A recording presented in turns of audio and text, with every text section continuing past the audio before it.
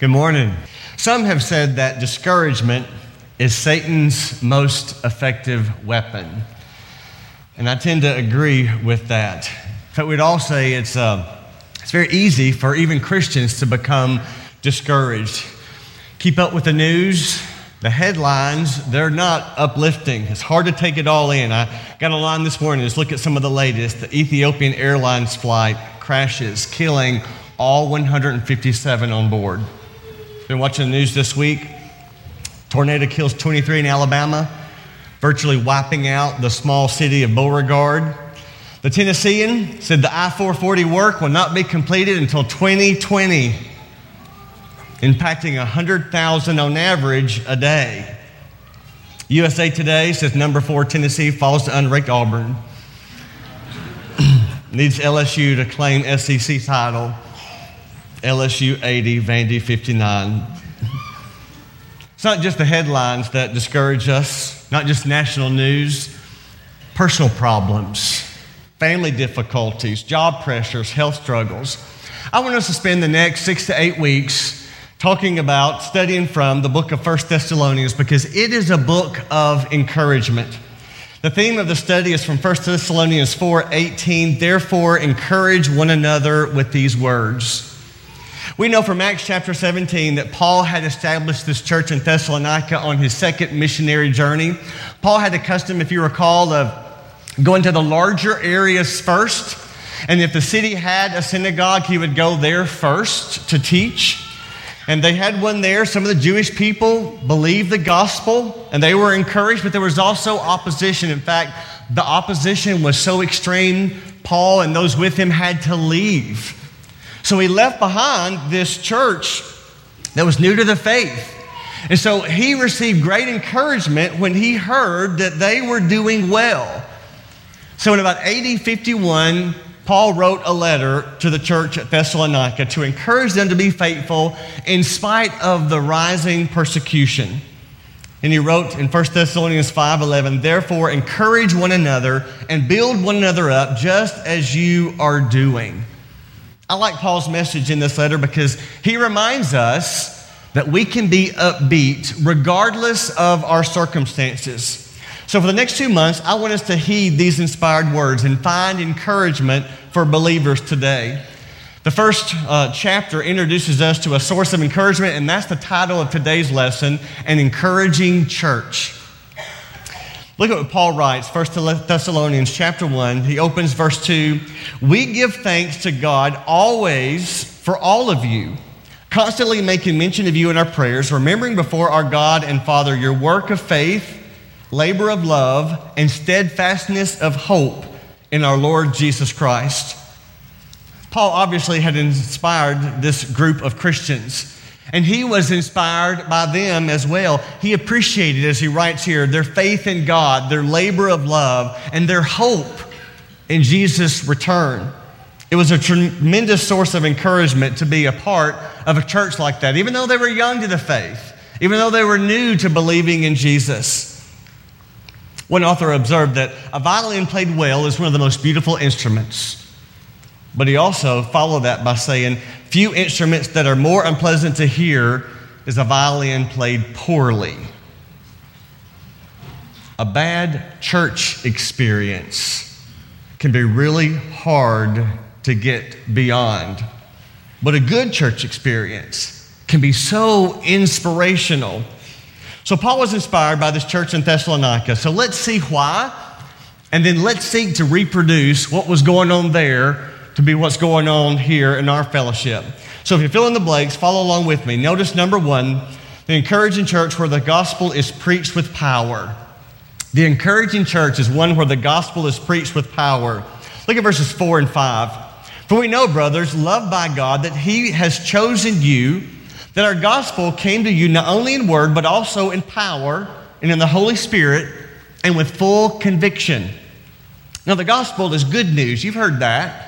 But actually, the gospel is good news and bad news and good news and great news. The good news is we're created by a loving God. Man is not some evolutionary accident, here without purpose, here without meaning, here without direction. We are here by design. You and I were chosen by God. He created each one of us in His image. And each individual person is known by God and loved by the Creator. That's good news. But the bad news is that we've sinned and we've fallen short of the glory of God. God is perfect. We are sinful, and our sin has left us confused and without direction. And we're pulled in every direction of our culture. And we see that more and more. But the good news is that God loves us in spite of our sins. And He reached out to save us through His Son, Jesus. You know John 3:16, God so loved the world, He gave His one and only Son, that whoever believes in Him should not perish but have eternal life. That means God loves you too much to let you spend eternity without Him. He wants you to be with Him. So Jesus came to earth to pay the price for your sin, to die on the cross for you, so that God could bring him back to life. And when we believe that Jesus is our Savior, He accepts us as His child. Our sins are washed away in baptism. We are given the Holy Spirit. And the great news is that this gift of salvation is absolutely free. You can't earn it. You can't buy it. It is a gift.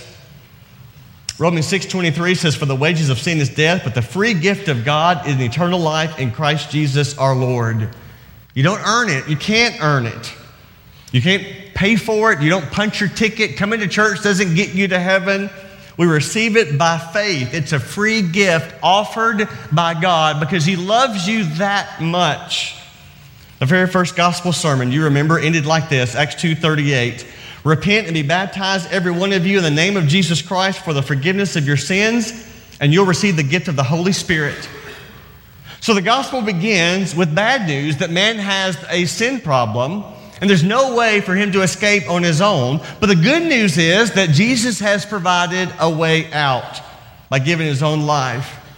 Now, if a person is spiritually asleep, they don't want you to wake them up. They don't want you to bother them. They're enjoying that slumber. So they don't want to hear about Jesus or about death or even about grace because they're enjoying their sleep. But the truth is, if they don't wake up, they're going to be trapped in their sin for all eternity. Romans 13 verse 11 says, "The hour has come for you to wake from sleep, for salvation is nearer to us than now than when we first believed." So an encouraging church is one where the gospel is preached really over and over because we never move beyond the good news. Paul said it like this, 1 Corinthians 15 verses 1 and following.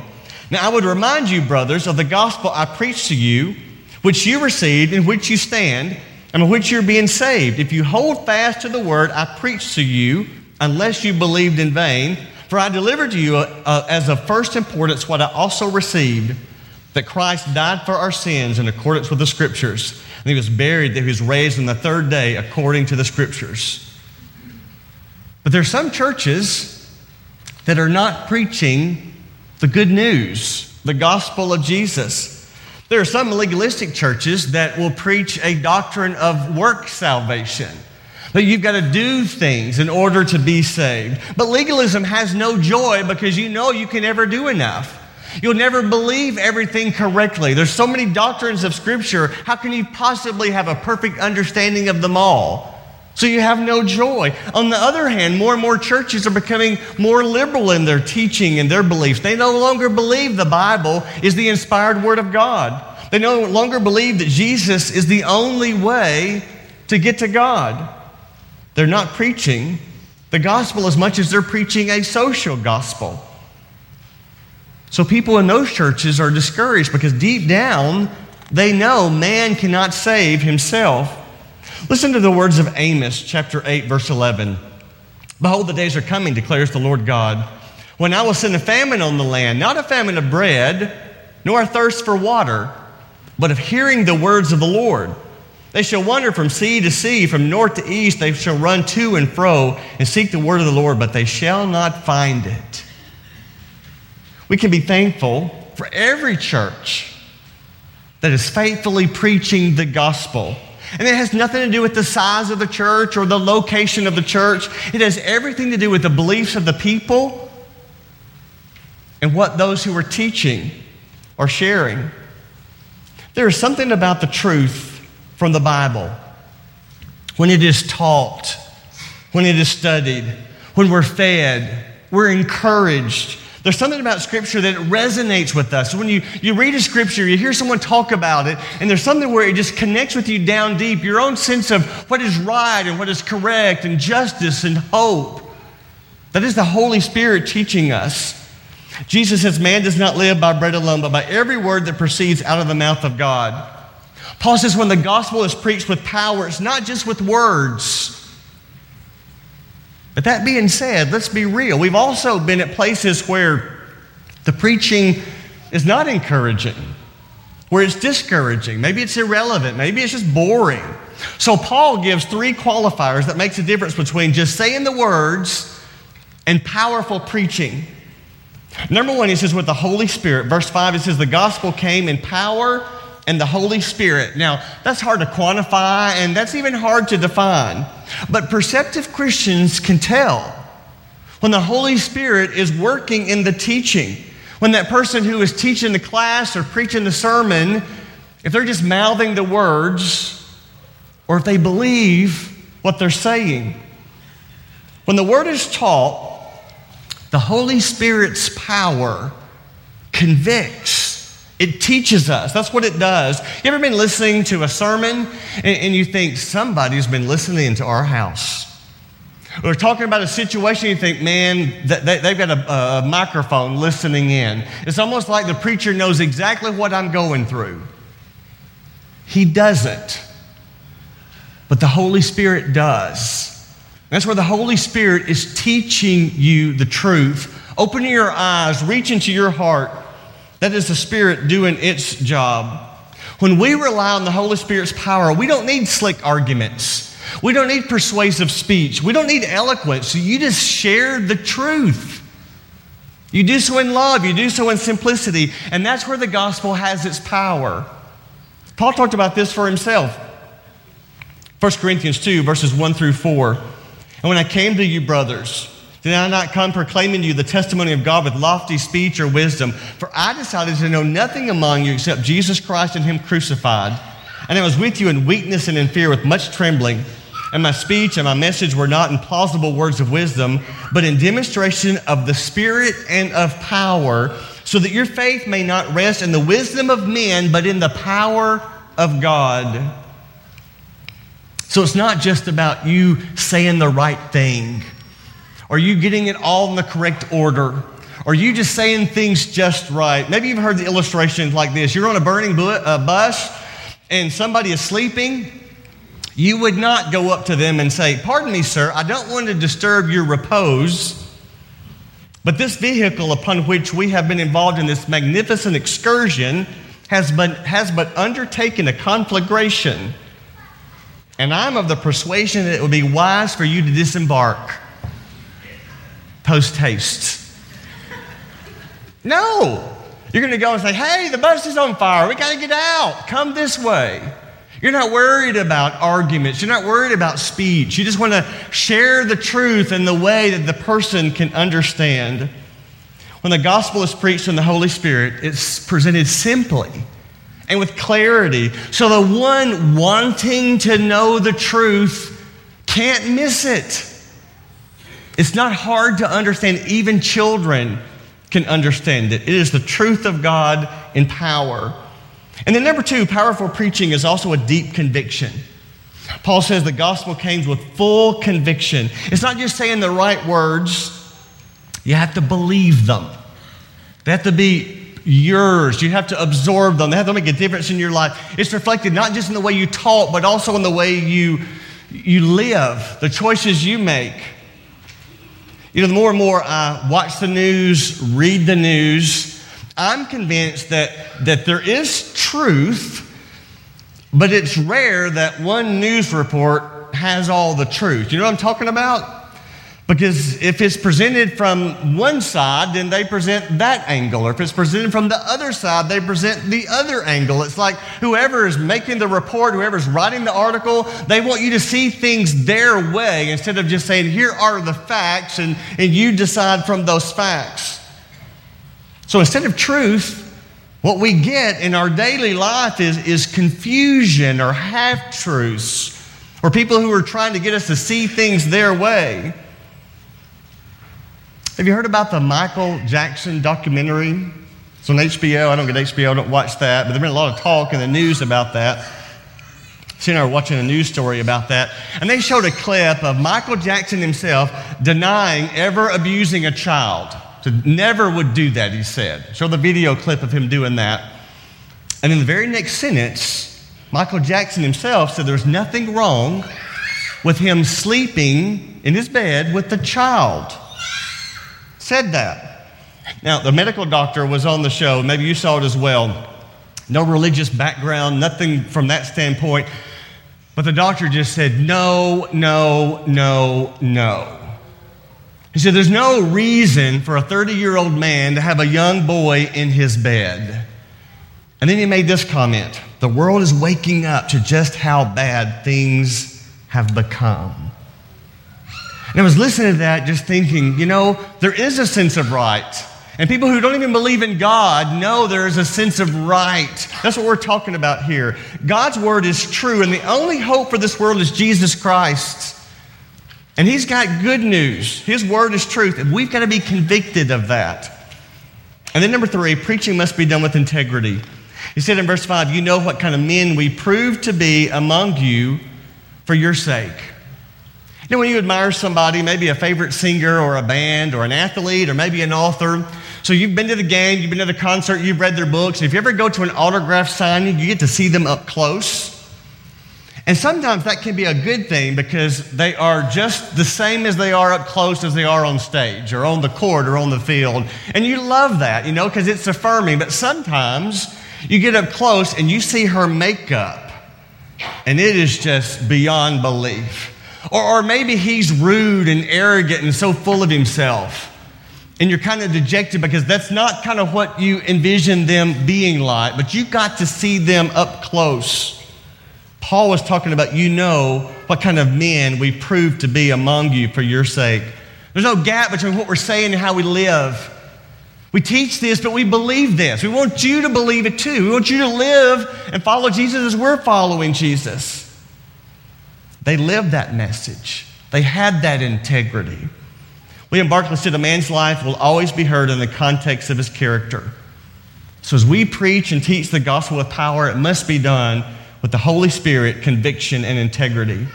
So an encouraging church is not just one where the gospel is preached with power, but it's also where the gospel is received with joy. And this is where all of us get to be a part of this. Look at verse 6. You became imitators of us and of the Lord, for you received the word in much affliction with the joy of the Holy Spirit. You received the word with the joy of the Holy Spirit. There are some congregations that do not receive the message with much joy.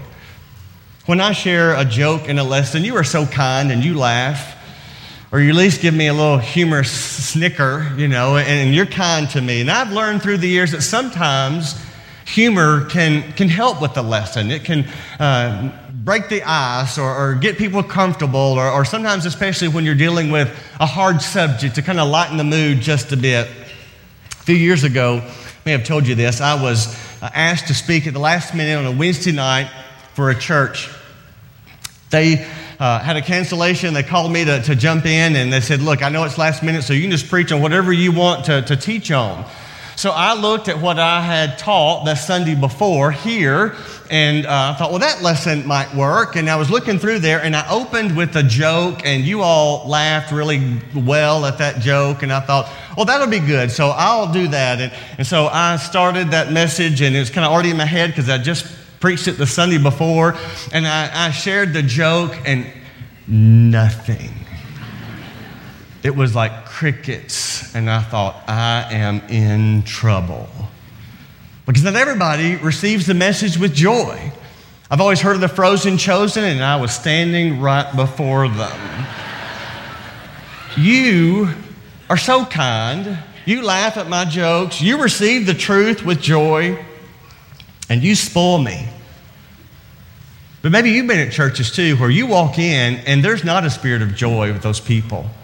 You know, not just when this preaching is, you just kind of feel it, and just the opposite. You know, when people are glad to be there, there's a lot of talking going on. It's a wonderful atmosphere. There's joy in there. It's not just difficult for the one speaking. It's not good for others who are listening as well.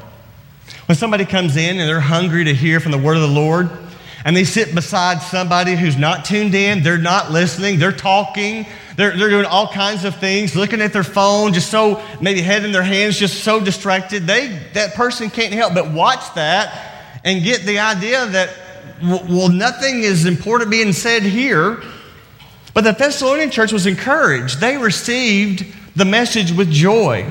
Look what he wrote to them in the second chapter, 1 Thessalonians 2, verse 13. When you received the word of God, which you heard from us, you accepted it not as word of men, but as it really is, the word of God, which is at work in you believers. And that's the way it works. People see something in you that makes them want to listen to what God has to say. They see something the way you live that makes them want to think, well, what is God saying? What's the message? Notice that their response, in turn, encouraged Paul and everyone around them. J. Wallace Hamilton tells about a young man who grew up in a Christian home, but when he left for college, going to church just kind of didn't become a priority for him. One day he decided to go to worship, and that Sunday morning his faith was renewed. But it had nothing to do with the sermon at all. In fact, it happened even before the sermon started. It wasn't the prayer. It was when he bowed his head during the prayer. He bowed his head and looked over to the side, 3 rows back, and he saw his chemistry professor with his head bowed, just nodding in agreement with the prayer. Saw his chemistry professor mouth the words, amen. And that young man thought, if that man in all of his wisdom can believe, I can believe. He was encouraged. Now, that professor didn't have any idea that he was even being watched. But his coming to worship and being part of it, participating, bowing his head, was so encouraging to that young man. That's why the verses Hebrews 10, 24, and 25 are so important. You know these. Let us consider how to stir up one another to love and good works, not neglecting to meet together as is the habit of some, but encouraging one another, and all the more as you see the day drawing near. So let me just take a moment and share a couple of tangible suggestions of how you and I can receive the message with joy and be an encouragement to other people. Number one, you come with a spirit of anticipation. You look forward to it. You know, if you're looking for a red car, you go out and drive home looking for a red car, you will find a red car. If you're reading something, you're looking for a misspelled word, you're going to find a misspelled word. It's just the way it is. You find what you're looking for. If your default mindset is to see the negative, see the mistakes, the ugly, you're going to find it, even at church. Contrast that to what Jesus said in Matthew chapter 5, verse 6. Blessed are those who hunger and thirst for righteousness, for they'll be satisfied. Hungering, thirsting, it's what you're looking for. It's what you want. So you come with the spirit of anticipation. So as you get up in the morning, as you get out of the car, as you take your seat, just say, Lord, I am hungry. What do you need to fill me with today? I want to be filled with your truth. When the scripture reader gets up to read, you listen as if that's God's word to you. Because that's what it is. It is his word to you. When I was a young teenager, I was mentored by a missionary named Jake. One of the things I appreciated about him is his personal relationship with the Lord that was just so evident. And I saw it in a very tangible way because he had an engraved Bible. Not with the usual, his name at the bottom, but it had on his Bible, the Holy Bible from God to Jake Paget. And that stuck with me. And that's really what it is. It's His word to you. So as you come to worship, go to Bible class, you bring your Bible, you open it up to the text, you be ready. Have a spirit of anticipation. In our precept class on Wednesday night, we begin every Wednesday night praying that the Holy Spirit would teach us, because that's what the Bible says, that's His role. He teaches us the Word of God. So number 2, listen attentively. Some of you say that you listen better with your eyes closed, but I'm not buying that. I know sometimes there's medicine or you're up with a child during the night, and for sure you get an excuse for that. But that's not most of you. You know what I'm talking about. If your head is buried in your hands, you're looking out, you're distracting others. Listening takes effort, so focus your attention. And number 3, even respond to the message. And really, that just goes for all of worship. You respond, you be a part of it. You know, people used to say amen a lot during sermons. We don't do that as much. But even by your posture, even by your countenance, nodding your head, smiling. And it's not just for the one speaking. Other people see that too. They see that you're engaged, and that wants them to also be engaged. And part of responding is recognizing the different moods in a service. Solomon says, for everything there's a season, a time, and a matter under heaven, time to weep, time to laugh, time to mourn, time to dance, time to keep silence, time to speak. Some people believe there is never an appropriate time to clap in a service. And others are so happy to clap, like after a baptism or after someone shares a great milestone or some good news, and we show our support with that. I think applause can be a natural response to what your heart is feeling. And the Bible talks about that. Clap your hands, all people. Shout to God with loud songs of joy. That being said, there's also times where you shouldn't clap. You kind of respond to what's going on in the service. Change of mood. Maybe a quiet, reflective song. Maybe you're preparing for communion. I can remember when I was in college going to a church and hearing the preacher say that when you enter the building to worship, you should be silent and not talk to anyone. Just sit in your pew and get ready to worship. I thought, well, that's a good point. But I also noticed that when people are visiting with each other, exchanging greetings with each other, seeing friends that you love and care for, maybe making that guest feel welcome. You get 400 or 500 people doing that, and it makes some noise. But I think that can also anticipate or get your heart ready for worship. Because when you sit down, you know you're with people who they're glad you're there. And you're glad to be there. And so that can be a part of that, anticipating your worship together. Some people don't think we should be laughing at church. I've been told that. No humor is good in a sermon at all. Yet Solomon said there's a time to weep and a time to laugh. And I'm so grateful that you enjoy laughing. I think it communicates joy. I think it communicates authenticity. I think it's just a healthy thing for us all. You know Proverbs 17:22, a cheerful heart is good medicine, but a crushed spirit dries up the bones. Very quickly, I tell you this. One preacher told about they were preparing for a baptism at the end of the service, and they came to him and said the woman that was going to be baptized wanted to play her harmonica after her baptism. And so the preacher said, well, tell her she can't do that. And they said, well, we did, but we think you need to tell her. So he went back, and he knew the woman. She had some emotional issues, and she'd been known to go from church to church. And so he was just trying to be patient with her. And she said, why can't I play my harmonica?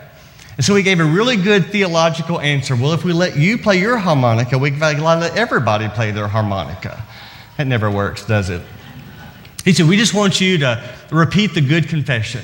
And so she did, with a lot of enthusiasm. Everything the minister said, she said it really loud. And he baptized her, and she came up, and she said, do it again, do it again. And everybody just busted out laughing and clapping. And I thought about that, and I thought, was that sacrilegious? Was that irreverent? I think God knew their heart, and they were celebrating with that woman. They were joyful with her. Paul tells us the Thessalonians had a spirit of joy. So laughter then, it doesn't come from inappropriate jokes or at the expense of another person's character. There's a deep inner contentment we're talking about here, a peace. That's what the gospel does. It gives you that deep joy. Jesus had given them eternal life.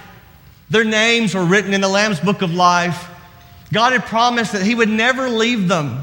They knew that no matter how bad things got, they were going to be okay. And that gave them a spirit of joy. So it's good for us to laugh. It's also good for us to be silent. Sometimes we don't do well with silence. But again, sometimes after that reflective song, or even as you're taking communion, that time of quiet may just be what you need in your worship with God, and it can be a beautiful thing. And then number 4, pray when the message is over. I know some of you have been in church all your life, and you've been through untold invitation songs that it becomes routine, and you're not even really thinking about it. So it's time to get your clothes all situated, tuck your shirt back in, get your skirt right, all that. Start gathering your stuff. It's kind of what we do, and I get that. But I want to remind you, that is something that we created, an invitation song, because it's a moment of decision. And we don't have as many public responses as we used to have, you might say, as far as people coming forward. But let's not discount decisions being made that may not at all even need a walk forward. And it may not even be related to the sermon. Maybe some young person was encouraged by somebody else and their faith was renewed, just seeing them here that day, like that young man. Maybe it was something in the prayer. Maybe it was something in the scripture where they were making a decision. Maybe they were convicted by the Holy Spirit that they need to go make things right with a brother or a sister. And that's a moment of decision. I think you've heard me to say, people get up and leave during the sermon. I don't even notice that. Sometimes people will apologize. I hope you didn't mind me getting up and leaving. You know, this happened, that happened. A lot of times I will look the other way. If somebody's walking out this door, I'll look over this way. Now you see it more than I see it. It doesn't bother me at all. But may I encourage you, if you need to leave before the sermon's over, leave before the sermon's over. Don't leave during the invitation song. Sometimes we think that's a good time to get up and leave. Let me encourage you not to do that, because there may be somebody between them and God making a decision, and we don't want to distract them from that. King David said, I was glad when they said, let us go to the house of the Lord. Paul said, I thank God for you because you received the word with joy and the Holy Spirit. So encouraging. One more thing. An encouraging church is where the gospel is shared with success. Look how he ends the chapter, verse 7 and following. You became an example to all the believers in Macedonia and Achaia, for not only has the word of the Lord sounded forth from you in Macedonia and Achaia, but your faith in God has gone forth everywhere, so that we need not say anything. For they themselves report concerning us the kind of reception we had among you, and how you turned to God from idols to serve the living and true God, and to wait for his Son from heaven, whom he raised from the dead, Jesus, who delivers us from the wrath to come. So this church in Thessalonica, they were not just receiving the gospel with joy, they were sharing the gospel. It made a difference in their lives. See, when a church is focused on itself, it's so discouraging. There's no excitement, there's no guests, there's no visitors, there's no growth. But the church in Thessalonica, they were sharing the message with others. Paul said, we don't have to tell anybody about it because they've already heard about it. How you've left idols and now you're serving the true God. That phrase he used, sounded forth. It means sounded like a trumpet. A clear and decisive sound. People took note of this church. They did not just keep the good news to themselves. They were sharing it with others. I get so encouraged when I hear that about you. The good things that you're doing. 2 of our ladies just returned from serving orphans in the mountains of Honduras. Several of our members just this past week went to Peru to be a part of a medical clinic.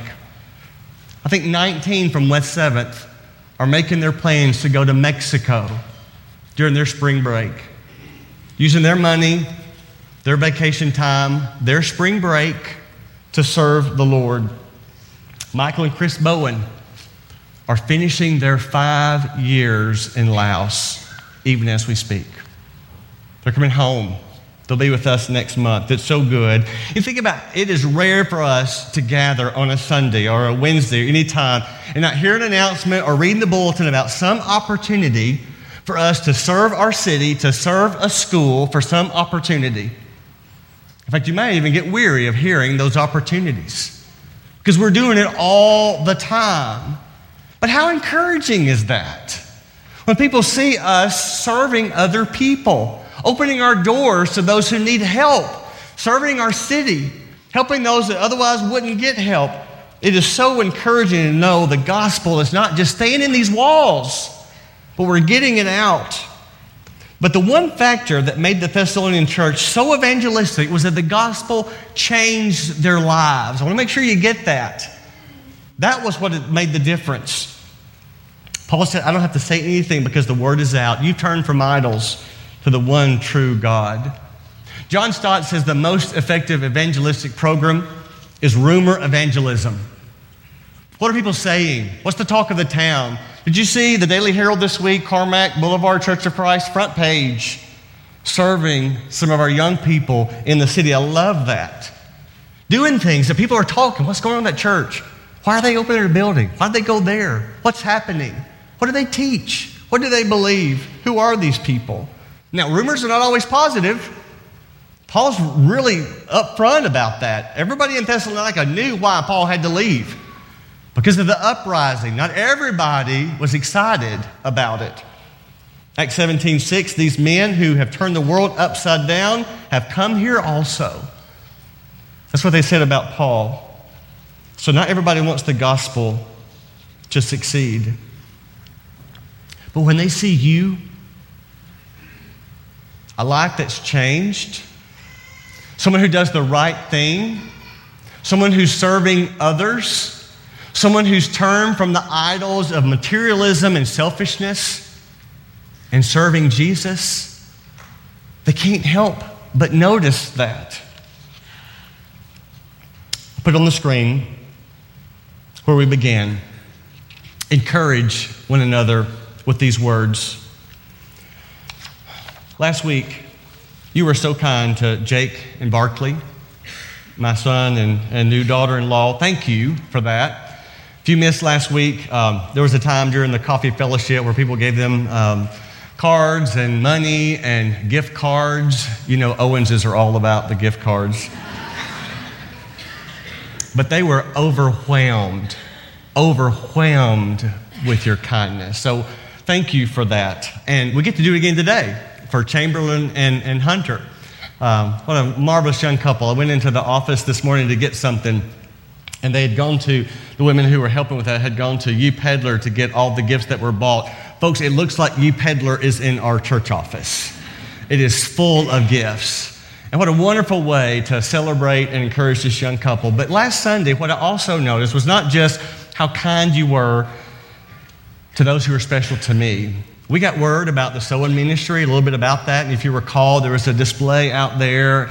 And I walked into the room and I was checking on Jake and Barkley for a moment, seeing people love on them. And then I looked over and I saw all the buzz at that table, just looking at what's happening with our sewing ministry. And then I saw the room just full of talking and encouraging. And I thought, that's good. If you've ever lived in a town where the church is small or struggling, to see that kind of sight where people love on each other and encourage one another, it is a beautiful thing. When I was reading Paul's words, I don't know how exactly Paul felt about the Thessalonian church, but I feel so similar. I'm so encouraged by you, the good that you do, your faithfulness, the way you love people, the way you serve people. And we need to thank God that we're part of a church, that we've received the gospel with joy, and it's made a difference in our lives. And we can't keep it to ourselves. Our invitation song is to encourage you to accept the good news. We've talked about that. Won't you come as we stand and sing?